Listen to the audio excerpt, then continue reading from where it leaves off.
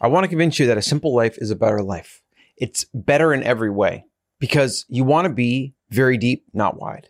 The phrase goes, an inch deep, a mile wide, meaning you're into a lot of different things, but you don't get the enjoyment, the satisfaction, the gratitude, and the mastery, even the results that come from going deep, going super, super into something, where you hit a flow state, where the best results are found in a world where there are billions of humans competing on the internet to be more unique, original, or better than you at whatever you're trying to be unique, original, or better at.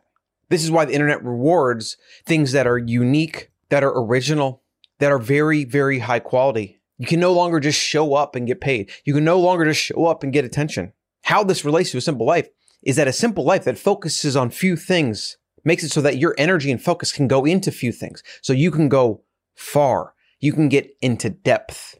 And through depth, you get quality, because the more you invest into something, the more you compound that, the more time, the more energy, the more focus, the more results you get as a result of it. And the more likely you are to stand out from the crowd, to be different, to be unique, to find out what you're really good at, what you're passionate about, and then give those gifts to the world, the best gifts that you could give. It is only found through depth.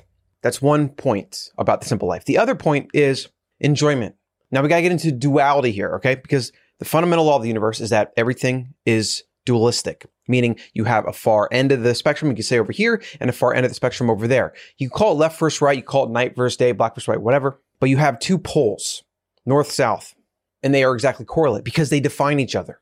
If you have immense suffering in your life, you're usually able to have immense joy and gratitude and appreciation because you've had immense suffering compared to the person that grows up in abundance. They've never had to suffer. They've had everything given to them and they cannot find contentment or happiness or purpose. And so they're always complaining about something, things are never good, whatever. And they're chasing pleasure after pleasure after pleasure because they've not suffered. Suffering to the human animal is the first principle of appreciation and gratitude. So the way this relates to a simple life is that the deeper you go into few things, the more energy you can give into that. So the further into depth you go on, let's say this end of the spectrum, the more appreciation you get out of it because there's going to be struggles, there's going to be trials, there's going to be tribulations. Through depth comes all the hard and good things because hard and easy or good and bad or whatever are part of that dualistic spectrum. So the deeper you go in one direction, the deeper you can go in another. It's all connected. Here's a quote. Really true, good, and great things are always simple. The language of truth is always simple. Seneca said that.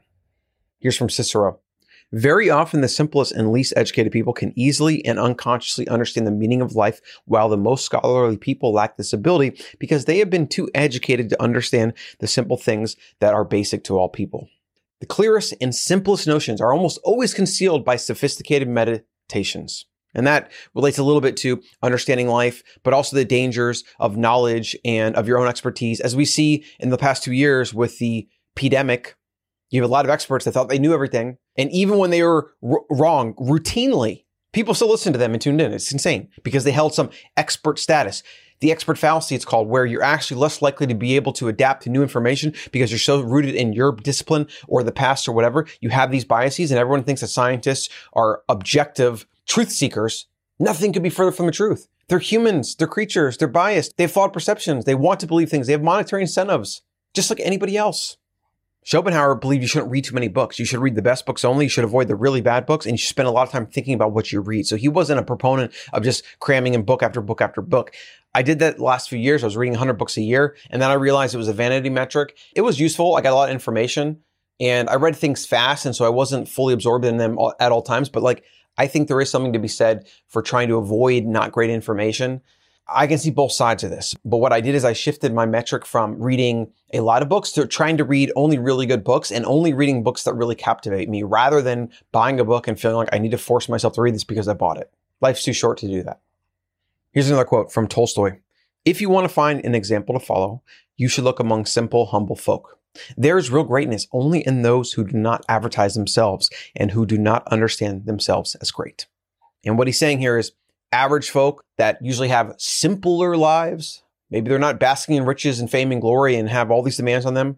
A lot of times these people have peace, happiness, gratitude, deep meaning into the things that they do and the relationships they have compared to those people you see on social media that look like they have it all, but really they're hollow inside because so much of their world is spent living outside of themselves. They never take a moment to slow down and go inside. And they're trying to, as most people do in the modern society, they're trying to solve an inner problem, the problem of peace, of happiness, of contentment, of fulfillment with externals.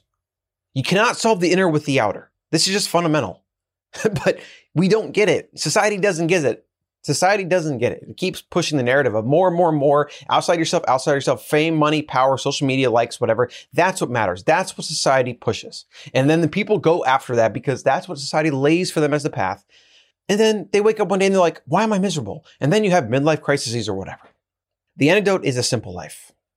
Stop pursuing complexity. Stop pursuing all these different things because you have FOMO or because you think the grass is greener or because you think more, the fallacy of more is going to be it. Finally, more. Finally, if I have more, I will have made it.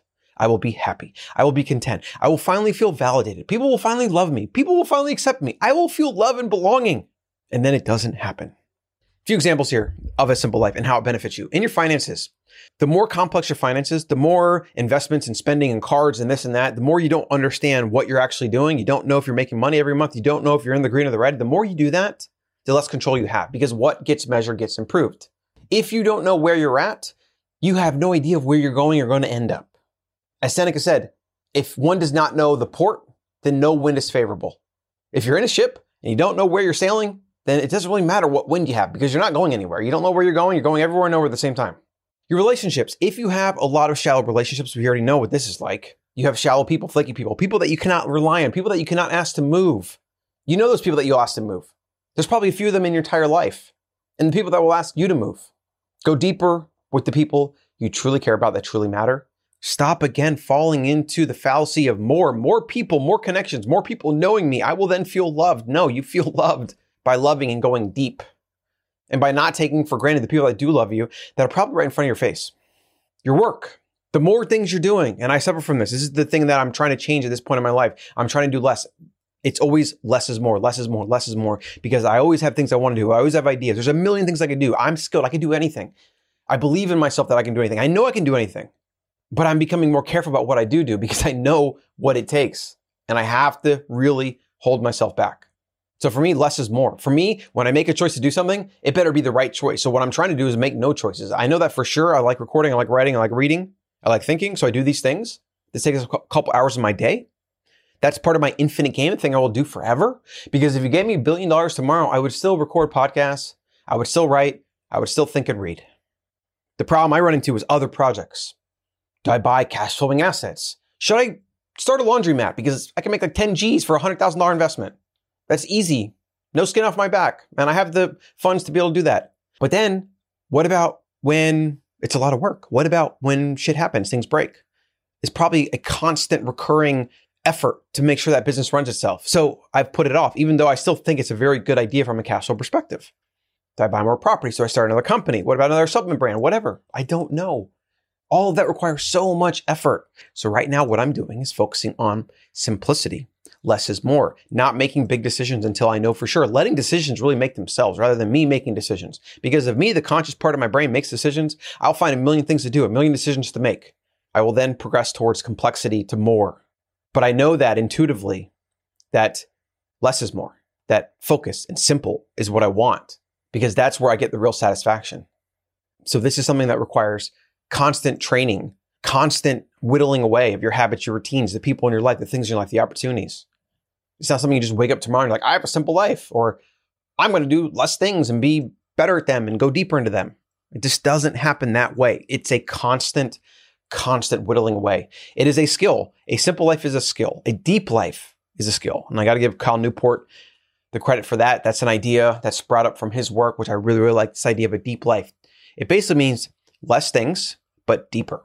And that's really what we're talking about today. So with your work, you're going to get way better results. You're going to be able to give your best work to the world, to humanity, maybe even create a legacy from it by going really, really deep into one, two, as few things as possible. The great artists did not do a bunch of different things. I mean, aside from maybe Leonardo da Vinci, kind of a polymath, experiment with a lot of things, whatever. But most of the stuff that he's remembered for is like a couple pieces of art. So we still had to go super, super deep into that. But also in the world today, where there is everything and there's people exploring everything, the only way you're really going to be able to compete and shine is by going really deep because there's just so much option. Your investments. The more investments you have, as Warren Buffett says, diversification is for people that don't know what they're doing. The more you spread yourself, the more you think you're protected, but actually what you're doing is the more you starve yourself of results. The more you starve yourself of compound growth, of picking things that you know are going to win and just diving into that, spending as much there as possible. But for me, there's a few things, with Bitcoin being really the cornerstone, the foundation of what I do. Every time I buy a cash flowing asset, I use that to buy more Bitcoin. And then I use the Bitcoin to buy a cash flowing asset, and then I use the cash flowing asset to buy more Bitcoin. So I'm highly concentrated in owning a few very specific properties that I've identified that are going to be worth more in the future than they are now, and that I want to own as much of as possible. So this went a little bit longer because it's a big idea. The simple life. What changes can you make in your life to simplify things? Not for the sake of simplicity, but for the sake of going deeper into less. For the sake of you have only so many hours and energy in a day and directing that into the things that matter. Less friends, but deeper relationships. Less investments, but more all in, more compound growth, more investment into things that are really going to benefit you, that are going to generate outsized returns. Focus your work into one or two or three things. Give it your all. That's how you're going to get the best results. Get the Better Human newsletter over at thebetterhuman.co.